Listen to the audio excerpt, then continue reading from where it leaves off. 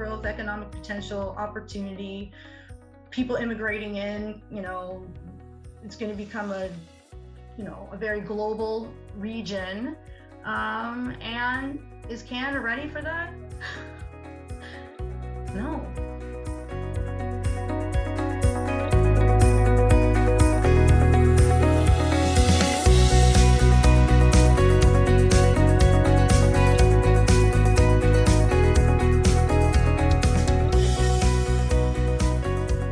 Welcome to another episode of the Blue Skies Political Podcast. I'm Aaron O'Toole, the Member of Parliament for Durham.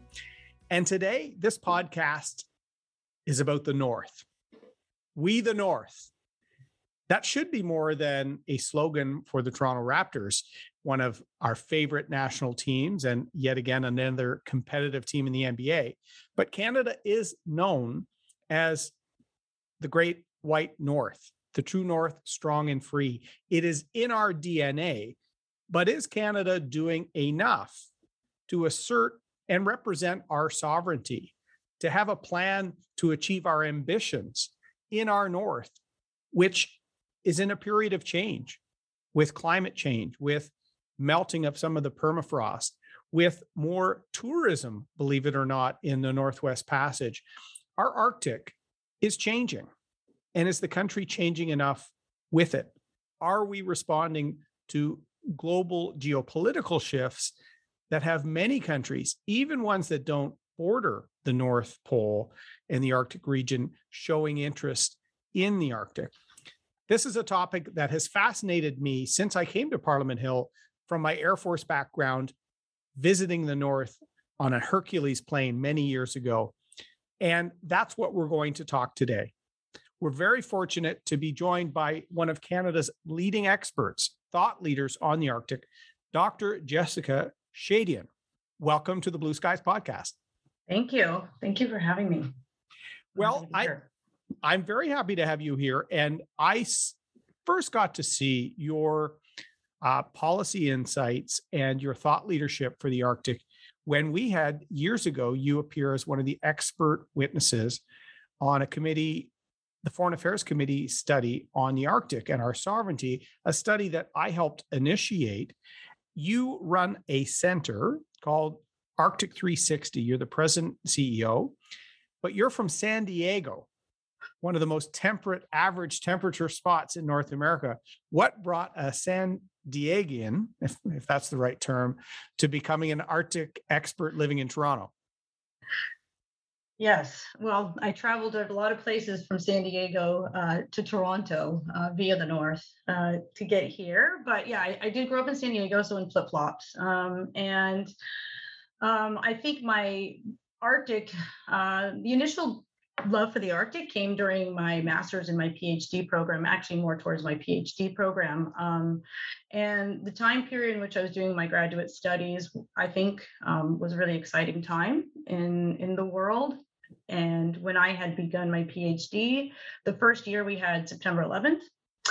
And it was also the time frame in which the euro was becoming a currency within the European Union. And so a lot of what we were studying as international relations scholars was on shifting powers of authority and how we are learning to see centers of authority that are coming above, below the state, et cetera, as we saw with Al-Qaeda in the Twin Towers, what we saw with the consolidation of a currency throughout Europe.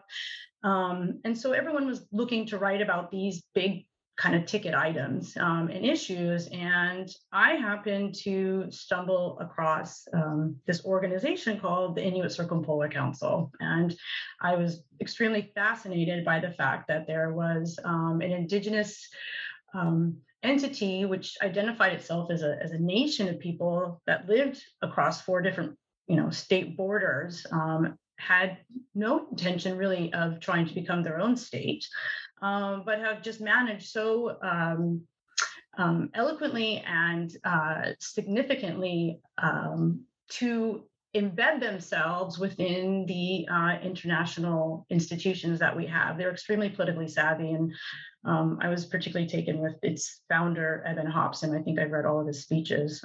And so that's where it all began. And I ended up then having an opportunity to work with a scholar in international relations, also focused on the Arctic. And so I woke up one morning, luckily I didn't take my flip-flops with me, in Rovaniemi, Finland, where Finland calls the home of Santa Claus, with like 10 feet of snow outside. And I was like, wow, okay, I'm not in San Diego anymore. Yeah. And so from there, I stayed in Europe. I wrote most of my dissertation at the Scott Fuller Research Institute in Cambridge. And so that led me to meet a lot of people. So from there, I had a postdoc and then like a formal position, both in Northern Norway. And so even though I had completed my dissertation, I was writing turning that into a book. And so I was writing about the North American Arctic and Inuit governance and sovereignty issues and the realities of, historically and both today there, while also living in the Nordic Arctic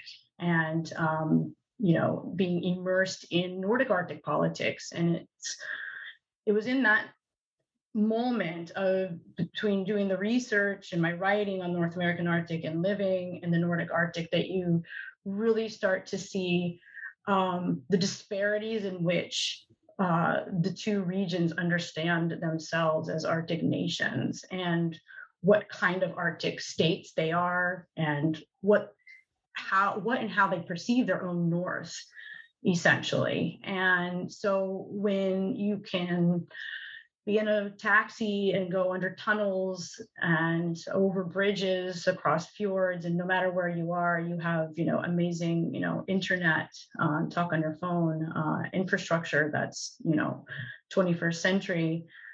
Anywhere throughout the North, you have reindeer herders talking about even their dogs have phones and GPS systems on them for herding the reindeer. You start to see a very different picture, because here at home or here in Canada, we tend to see we romanticize the North as this far away, distant place. And how I ended up in Toronto, it was my personal side of my life. My first son was born. My husband's French. It was a long commute between Norway and France, and he happened to have an opportunity to come to Canada for a new tech job. And so we both thought this is perfect because I'd love to be able to live in Canada and do my Arctic work. And then I ended up in Toronto and quickly realized we are lacking a few things here in Canada. And one of them is an Arctic think tank. You can go pretty much to any Arctic country and there's one or many Arctic think tanks. Some are just academic, some are all policy driven.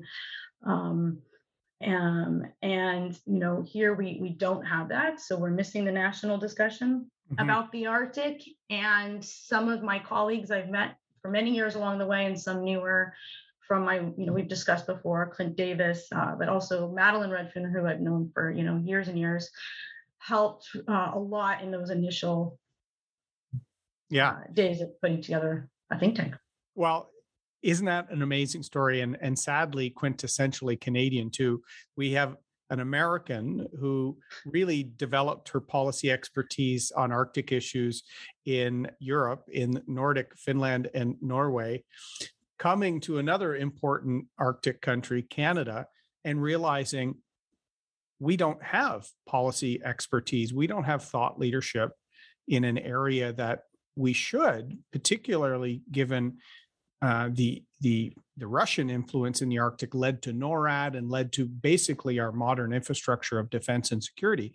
So the Arctic 360, which you founded, grew out of the Bill Graham Center, Trinity College, the Munk School. Did you help pitch this to me? And did they realize, because Munk does a lot of great policy development for Canada on foreign policy and emerging issues, did they realize too, yes, this is something Canada and in that case, U of T should have some thought leadership in? Absolutely. And of course, we have thought leadership in this country. We have some amazing academics that are also very good pundits and speak very well about the Arctic, but we're scattered all over the place. And so this was an opportunity to kind of consolidate trying to consolidate that knowledge and be able to deliver it to the Canadian public. And so one of the biggest champions actually was John English, who's a former director and is former MP of the Bill Graham Center, who wrote a book on the Arctic Council, and realized, and we had early on a pretty great conference with the Wilson Center's at that time newly established Polar Institute here that was very well received among others. That if we wanted to be able to cooperate more with other Arctic institutions and think tanks, that we needed to have an actual entity itself that we can use as that platform. And what I find interesting, Jessica, is you have the thought leadership, you're president CEO, but you have an executive director located in the North. Talk about that for a moment. Yeah. So Madeline Redfern, she's a former mayor from Iqaluit, and she's still in Iqaluit. And so we have a northern branch there. And so part of it was we were, the idea of having a Southern Arctic think tank, okay. Yeah. One of the usual kind of ideas disconnected from the North. So the northern branch is the way to help connect, think tank between Toronto and the North. But the southern part is actually really important because, when we have a conversation here in Canada, every conversation begins and ends with the fact that we have no infrastructure. It's policy, social, economic, defense. We're lacking infrastructure. And if we are going to be able to develop the infrastructure that we need Bay Street. To be able to understand and know and become engaged with the Arctic, because we need their investment. And so it seemed to kind of be a great connection point between being here on the doorstep of Bay Street and then also kind of boots on the ground in the North, because everything we need, we do, and our priorities need to be Indigenous led, Northern informed, that type of thing. Absolutely. Partnerships. Two-way street. Partnerships. And I think there's a real window for the work your organization is doing. We have our Governor General, Mary Simon, one of the thought leaders behind the creation of the Arctic Council, and the fact that Inuit were connecting better amongst various countries than the countries themselves were. But let me dive into the first topic, because I'm really recommending people to follow the work your organization is doing. Our report that we issued a few years ago, Nation Building at Home, Vigilance Beyond, Preparing for the Coming Decades in the Arctic, was a real all-party attempt to really make the Arctic an issue that is a priority in Ottawa, that is nonpartisan, because some of the projects and investments will transcend government terms and political parties. And it was an all-party document. Michael Levitt was the chair. I was the vice chair. I really appreciated the Liberal-Conservative cooperation. One of our first concerns was Russian military buildup in the Arctic. There's been a furious pace in the last 10 years, creating new Arctic bases, refurbishing and expanding existing ones. The Arctica icebreaker, a nuclear-powered icebreaker that is unbound by levels of ice thickness, pretty much. The Russians have been investing as we've been doing less and less. Simple question: sovereignty needs to be asserted. With what we see Russia doing in Ukraine now, are there risks to our sovereignty in the Arctic? I would say,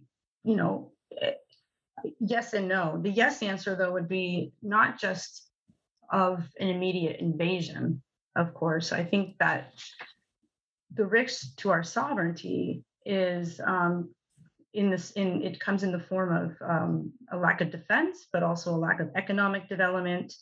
And I'd even say a lack of, real strong diplomatic ties and diplomatic relationships that sit outside of the Arctic Council, which is the primary base upon which, Arctic cooperation exists. We'll see going into the future. And so a lot of focus right now, of course, is on Ukraine and whether or not we're ready. we can defend our sovereignty. But I think that this is a very long-standing issue, like you were saying. Historically, we don't have a very good track record for trying to defend our sovereignty. We've had, in fact, a horrible track record by trying to use people in trying to assert our sovereignty.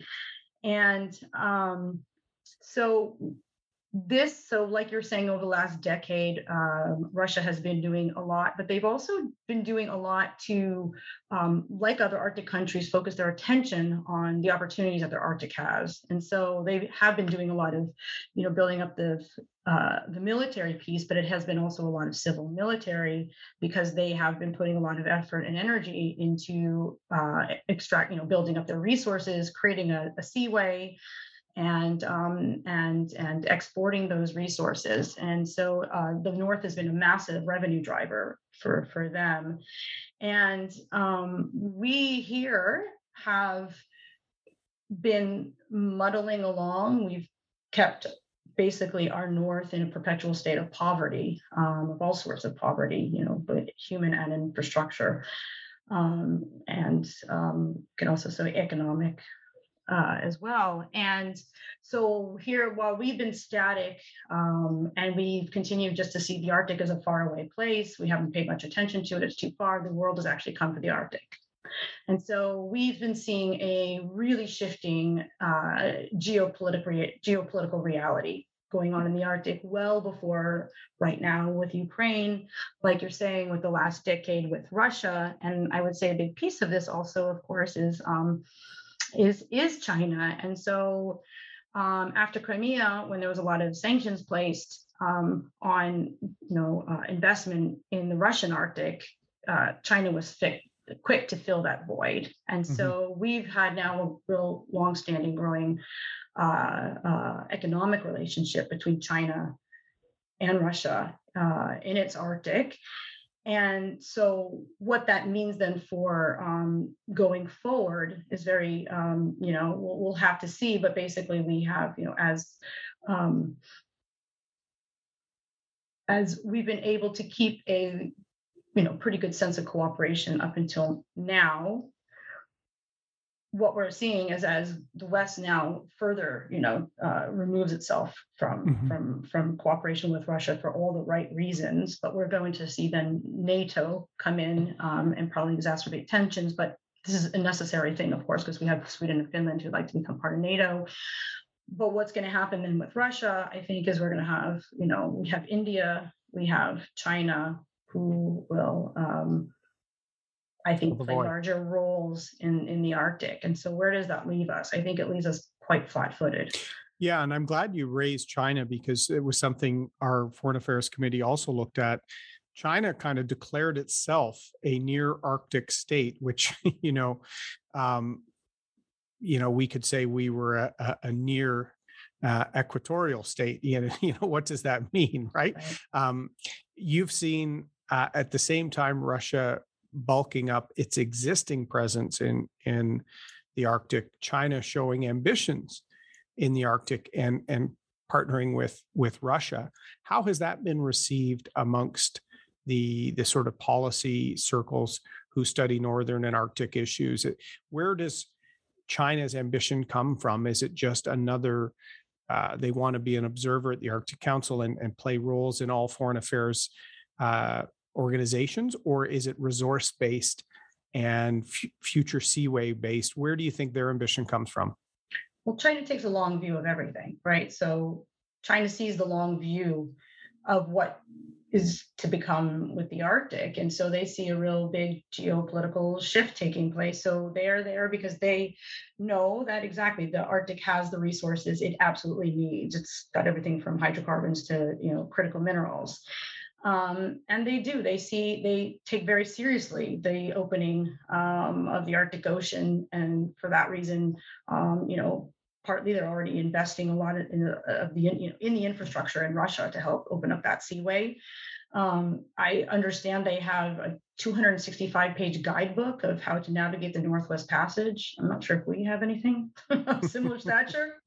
And And yeah, and so their long game is that this is a region of opportunity for them, and they need to, they need to start building that, their kind of stake here now, which we've seen, and we've seen that with some of the mines that they've bought, but also attempted to buy here in the Canadian North and around the other Arctic countries. And you spoke about the Northwest Passage. They had a research vessel transit it. Now they informed us, and the Northwest Passage itself has been a contentious point. The Mulroney government had negotiated almost a detente with the Reagan government back when we got along with the Americans. I might add, we haven't under Mr. Trudeau, but that's my editorial comment. There was an expression that the Americans would recognize our claims of sovereignty and notify Canada of any intention to transit. That changed during the Trump administration, and the Secretary of State actually stepped back from that, saying, this is an international waterway, whereas Canada has said this is territorial waters, internal waters, because you're basically navigating between islands and ice flows, and it very much is in Canadian sovereign territory. What does it say about our ability to assert our sovereignty when our closest ally is stepping back from, acknowledging the Northwest Passage as Canadian? Absolutely. And so I think one of the problems is that it's only Canada who thinks that Northwest Passage is Canada's. And there was, predating Trump, there was a long-standing attempt, efforts made within the United States actually to create maybe possibly some sort of Arctic Seaway that would be predicated off the St. Lawrence Seaway idea, where Canada and the United States has long-standing cooperation to manage that seaway very successfully. And so the idea is, can we create something of similar stature for the Arctic Seaway, and particularly maybe to help also engender some, create some revenue to help build some of the infrastructure that's required? Could it help, with environmental concerns and so forth and so on? And while the Americans were very, they were very outspoken about this idea and were really shopping it around, there was not much conversation happening within Canada itself, or amongst, with other Arctic nations, or even with the United States, about this idea. And what was interesting about that is, even back at the time, it's like in the documents there, and it discusses how they'd like to be able to do this cooperation, set up something with Canada, but of course they're open to also talking with other Arctic states, which means that if Canada's not going to be interested, or even sit at the table, then they'll start talking with the other Arctic states about how we can have some sort of seaway there, which of course then would undermine any sort of claim for Canada have sovereignty over the Northwest Passage. And so I think we are in this, Canada's in this situation largely because there's always been this assumption, the assumption that the United States is always going to be a good ally, and they'll do a lot, they'll do most of it, and they'll ask us for like 5 screws, and we'll bring that to the table, and these type of things, and so we've never been, we've never been the ones to try to assert how this region could be built out, how we can, assert our sovereignty, what kind of, structure could be created in order for there to be safe passages through the region by which, Canada can maintain control over. I think with the Northern Sea Route, it's interesting. There was not a big debate. The Russians just started building it. They built infrastructure, they built the seaway, started charging for icebreaker services, and voila, and we just keep discussing how it's ours, but we don't make any concrete steps towards like everything, we kind of wait until it becomes a crisis point, which some of us have said is there. You talked about building up, and if we are going to develop not just the ability to have transit through the Arctic Ocean, but the infrastructure, ports, all these sorts of things. That development not only needs government attention long term, needs Bay Street and the private sector, as you alluded to earlier. You need a commitment that is steadfast, because infrastructure projects are more complex, more expensive, and longer term in the Arctic. And we're talking not just ports, but aerodromes. We're talking, general security as well. What do we need to see to really make sure that the massive infrastructure deficit in the North is addressed? Because, just the other day, I was seeing a program talking about Iqaluit's completion of its port. So, the Russians and the Nordic countries have sophisticated and long-standing port infrastructure, modern ports in their countries, and we seem to be generations behind. Yeah. So absolutely. And so what we're talking about then is a lack of all sorts of infrastructure, right? So it's defense, infrastructure for defense, infrastructure for economic growth, social infrastructure. And there is, only so much money that a federal government could deploy. And we need, pots of gold. We need trillions to really build out the infrastructure that's required. And so, of course, that's going to take, it's going to require the involvement of private capital and private institutions. And so in order to go anywhere near this type of, realizing this, obviously we need an Arctic strategy. We need an infrastructure strategy, let's say. So we need a long-term infrastructure strategy.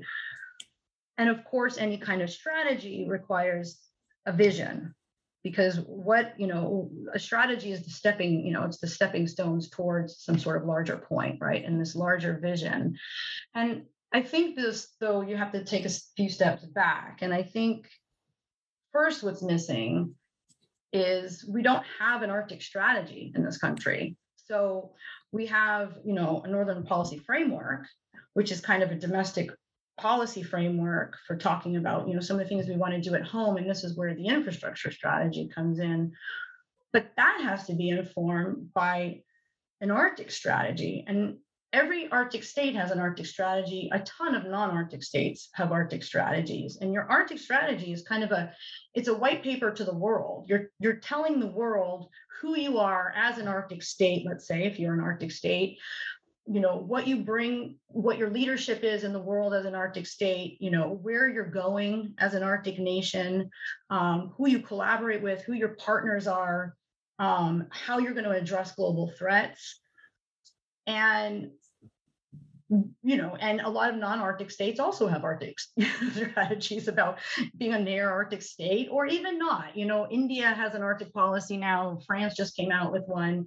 And so we're kind of lacking that. And so we're lacking then this big vision, this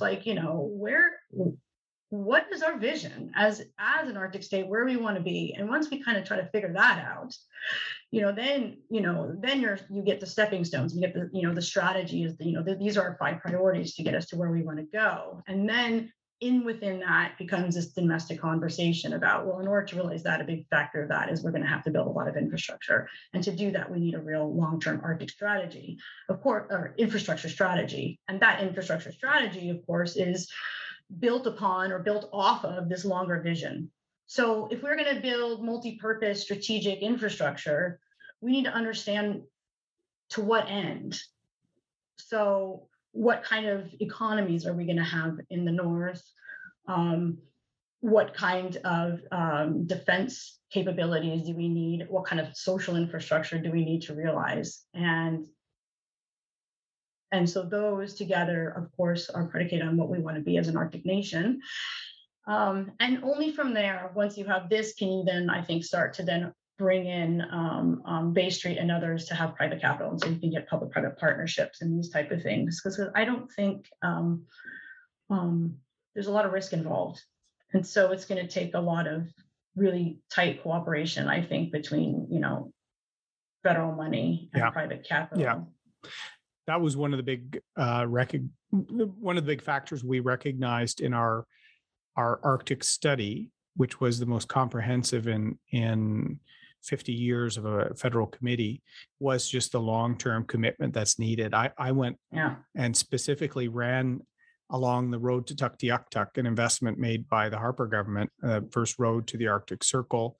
Of course, all these are complete when the government's long gone. The Canadian High Arctic Research Station, CHARS, completed just before we got there. The port in Nanisivik, the naval refueling site, still not completed from announcements going back to 2009, 2010. We're here a decade later. Some countries get that vision and the strategy better, and you're relying on your Nordic experience. What are countries like Norway, like Finland, and others doing that we could learn from in terms of building out that vision and a plan to fulfill it? Yes, absolutely. And, I began seeing this when I lived there, and it's just been a continuation of that. And I would say since I, was living in the Nordic countries, they've only, expedited realizing how important the North is for their own growth as a state. This is also, I just will quickly say, it was pretty evident and on display. We had our annual conference just about a month ago here, and we were very fortunate to have. So we have an annual Arctic Infrastructure Investment conference, and because of everything we're going to talk about right now, I thought it would be very important to bring our Arctic neighbors to that conference to start talking and understanding what are our Arctic neighbors doing in that vein. And I think it was on display as to where they are and where we are, and the kind of really honestly the laggards a bit that we are. So just to give two examples, Norway just put out its latest Arctic strategy, and for them, they call it the High North. And basically Norway, considers the North as its most strategic area. It's, they take a long-term view. And, just from a report from someone I actually know from that's at the Nord University, who wrote a little summary on their latest report, says, basically that the High North's country is strategically the most important region for them, even though and despite that only 10% of its 5 million population lives there. And so it has small population, but at the same time, they see this as the future of their North. And Sweden is very similar to that. And so when you look through a lot of what the Norwegian strategy is focused on is very different than our Northern policy framework, which is very domestic looking. Their strategy is very external looking. It's speaking to the world. And so their focus is on peace and stability, international cooperation, closer cooperation between business and knowledge, and then also really creating good welfare schemes to make sure that they want to drive more people up to their North to live there. But when you really get into some of the stuff that they talk about, it's, this is how their vision is for the North. And so they say, in the years ahead, our focus is on this, a wide range of industries, ocean-based industries, the maritime sector, petroleum, green power, intensive manufacturing, mineral extraction, agricultural, tourism, space infrastructure, and the service sector.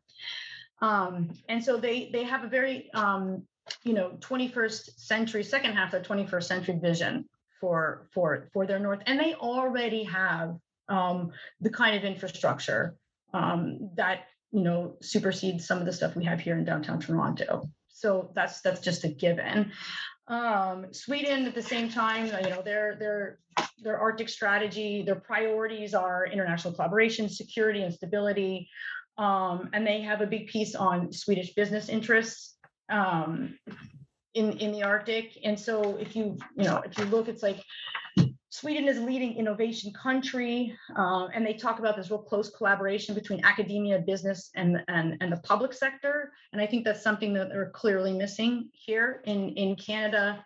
They talk about the need for innovation in critical minerals and metals, increasing electrification, digitalization, societies, industries, transport systems. But all of this is what, they have the minerals in the Arctic.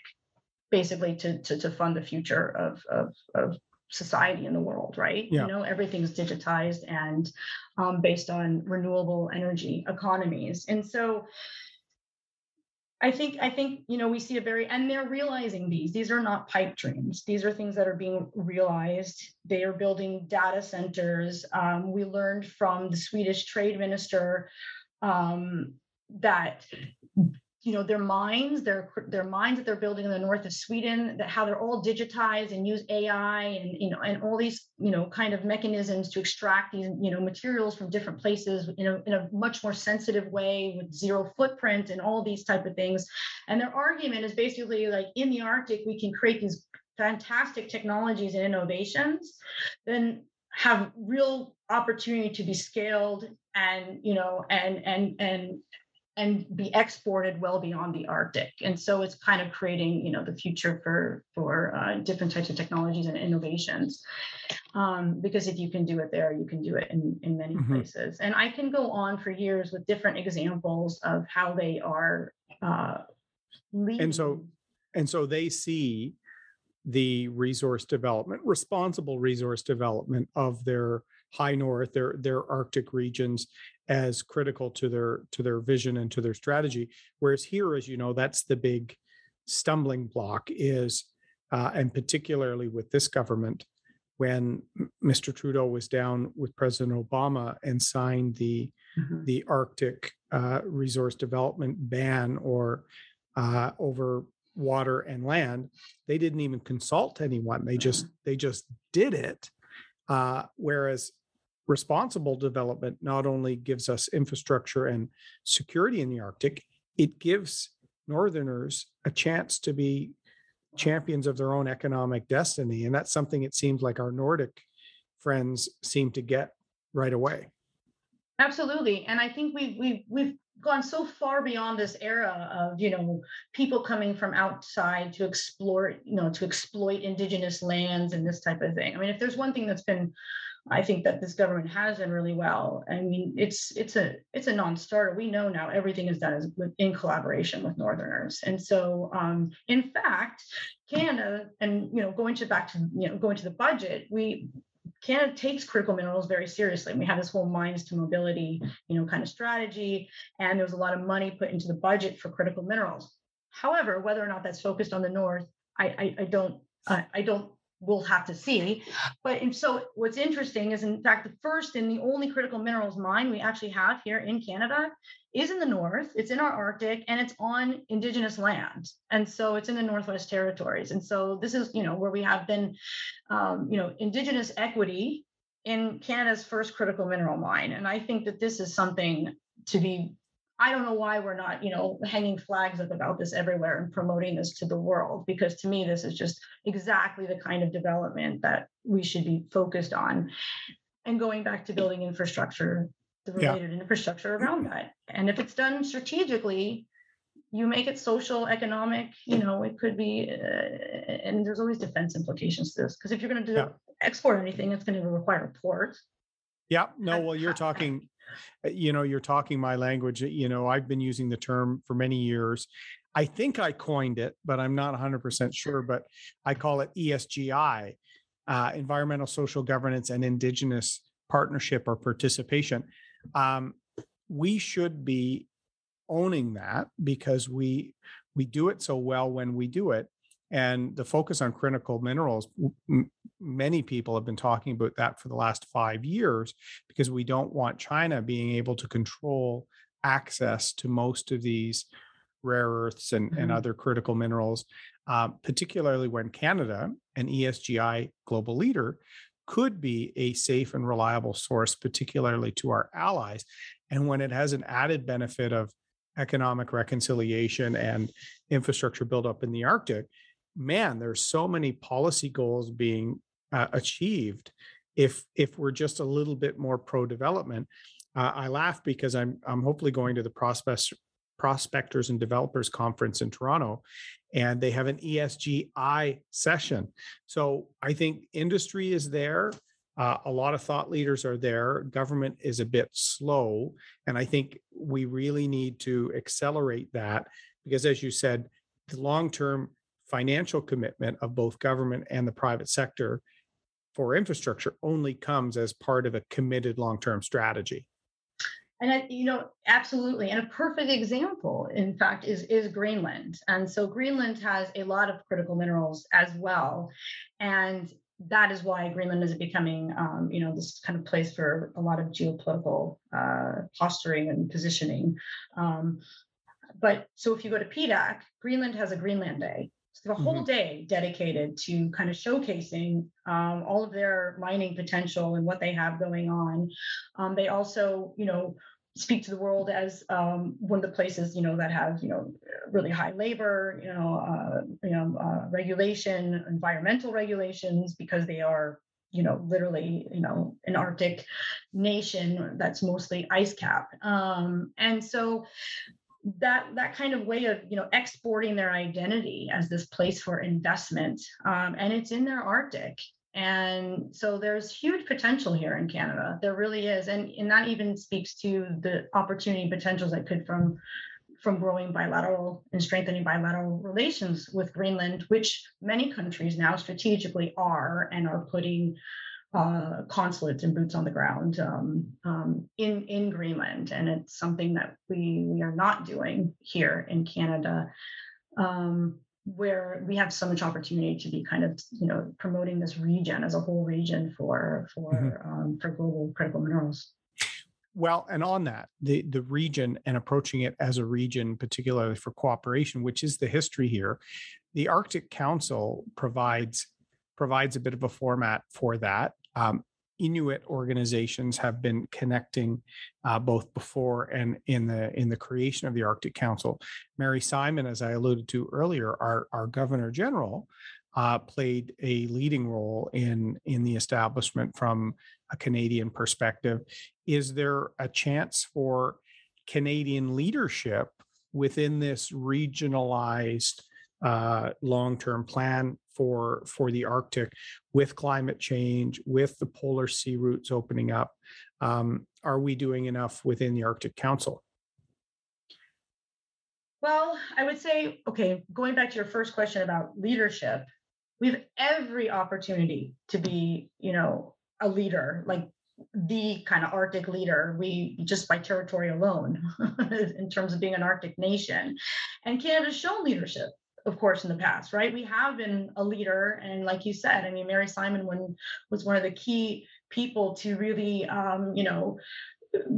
go and rally the troops and make sure that the Arctic Council was actually established and came into fruition. And so I would say when we've given ourselves the opportunity, Canada has proven its ability to be a leader in this space. I would say the issue is, though, that we've put all of our eggs in that basket. And so while there has been a ton of great stuff that's gone on, and I hope will continue in going into the future, and we'll see what that's going to look like in terms of the Arctic Council, there's a lot of other diplomatic and bilateral relations going on amongst Arctic countries. And, and even you talked about the Inuit, the Inuit only don't just cooperate in the Arctic Council, right? They cooperate amongst themselves in many other, mechanisms and ways. And there's a lot of, longstanding collaboration between the Inuit in Greenland and Northern Canada.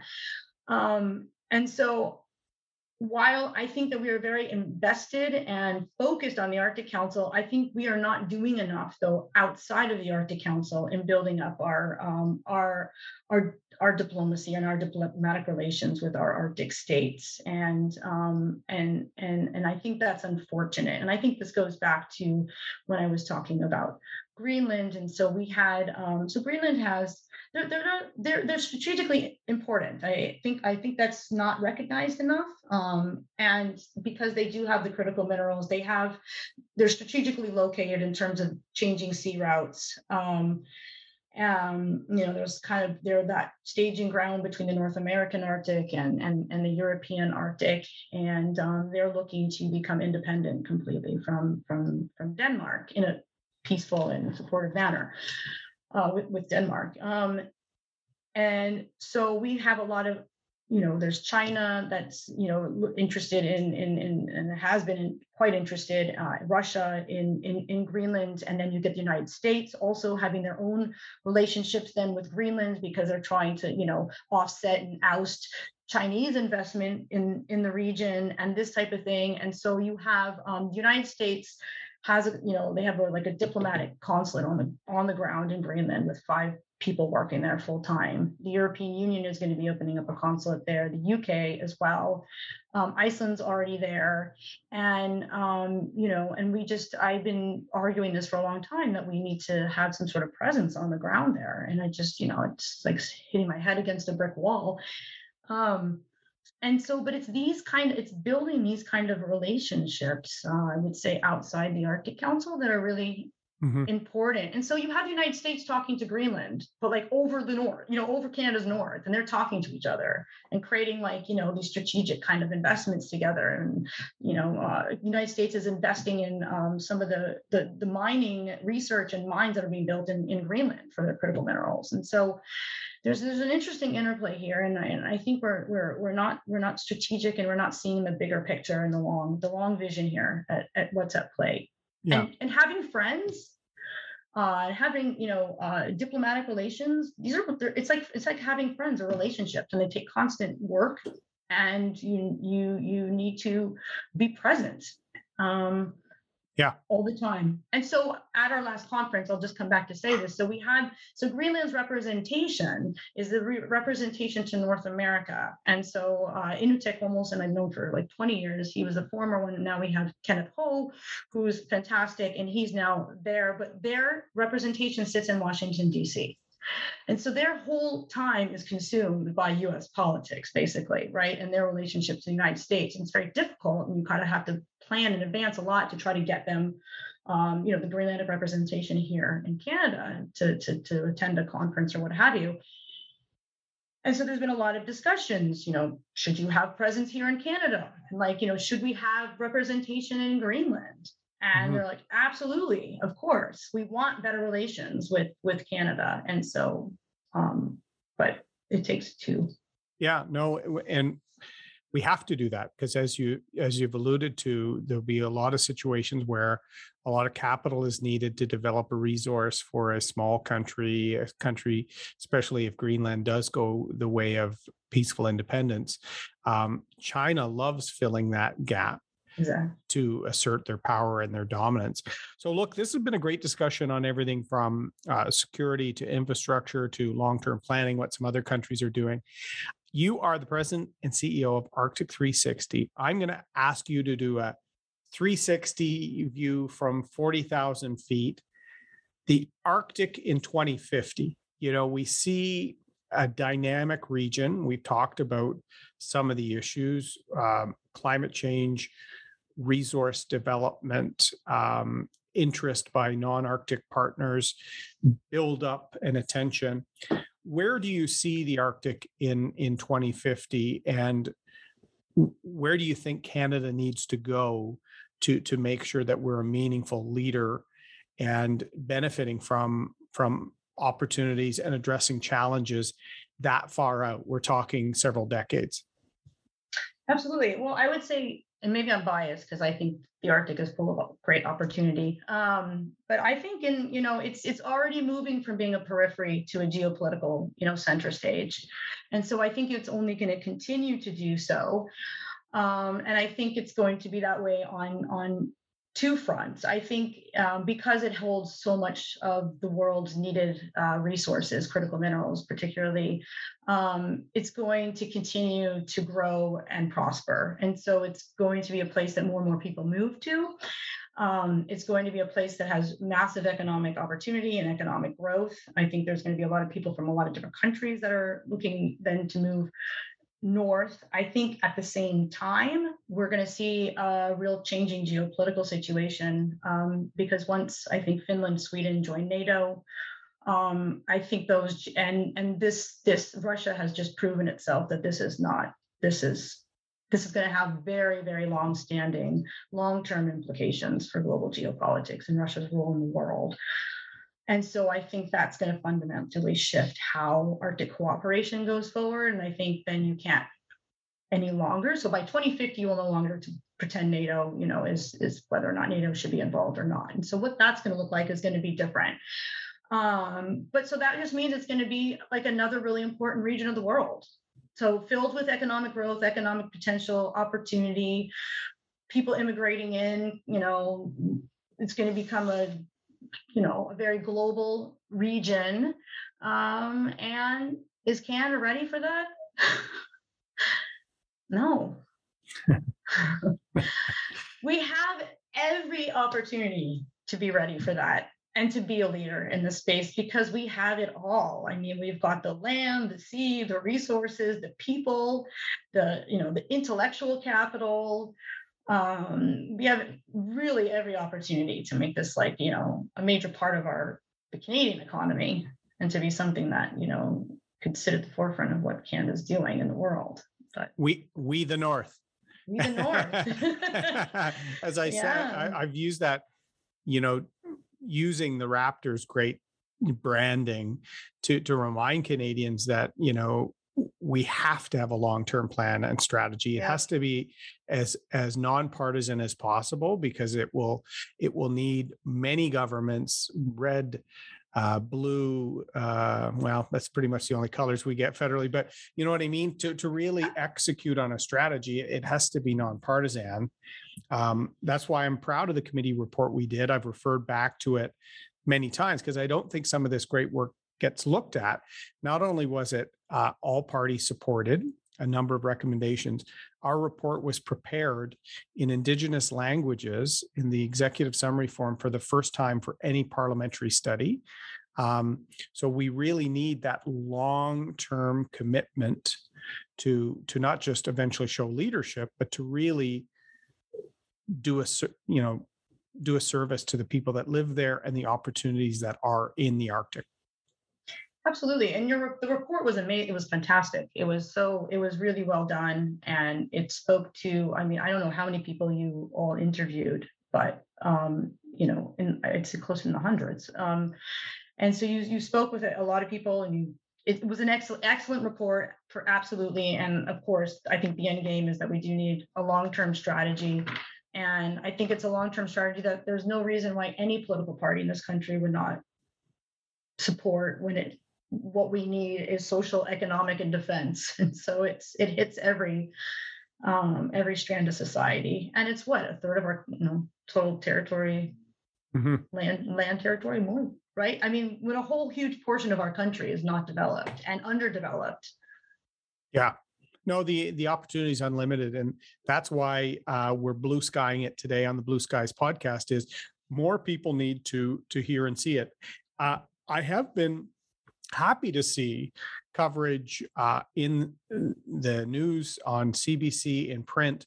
The Globe, the House on CBC have been doing really good coverage, really for the first time in years on these issues, all driven by the invasion of Ukraine and the terrible war in Ukraine, and people realizing that we have a border with Russia in the north. And so I think for the first time, a lot of people are paying attention to the region in a way that we should always do. So I really want to thank you for blue skying some of the big picture issues here with us today, and hopefully that sort of thought leadership you've tried to provide with Arctic 360 is something that the country can really rely on for the next generation. We hope so. And we hope to continue so we can continue these conversations long after the war in Ukraine, because we can't just pay attention to the North today and forget about it tomorrow. So thank you so much for having me. I really appreciate it. It's been a fantastic conversation. I really enjoyed meeting you when I was a witness several years ago. It's the first time, still learning a lot about Canadian politics. And so I thought that it was really nice to have your questioning and on there. And I've been following your politics since then. It's been quite interesting. So well, and you listened to the last podcast with Nathaniel Erskine Smith because you live in the beaches the beach. So the beaches. So. I'm glad you had heard that and you told me. No, we try and have this as a really good conversational approach to this podcast, bringing in leading thinkers on an area that I think not just people I represent in Durham, but I think more Canadians need to think about. So, and I had some friends that went to your latest Arctic 360 conference in Toronto. I think that type of thought leadership we need more of. So thanks for being here on the Blue Skies with us today. We've had Dr. Jessica Shadian, the president and CEO of Arctic 360 at the Munk School Bill Graham Center at the University of Toronto, for a really good discussion of Arctic sovereignty and issues important to Canada if we really want to make sure our North is an important part of our future, which is going to be whether we like it or not. So I really recommend you checking out Arctic 360. Let me know through email, through social media, if you have any suggestions for a future Blue Skies podcast. But thank you for blue skying this important Northern issue with us today.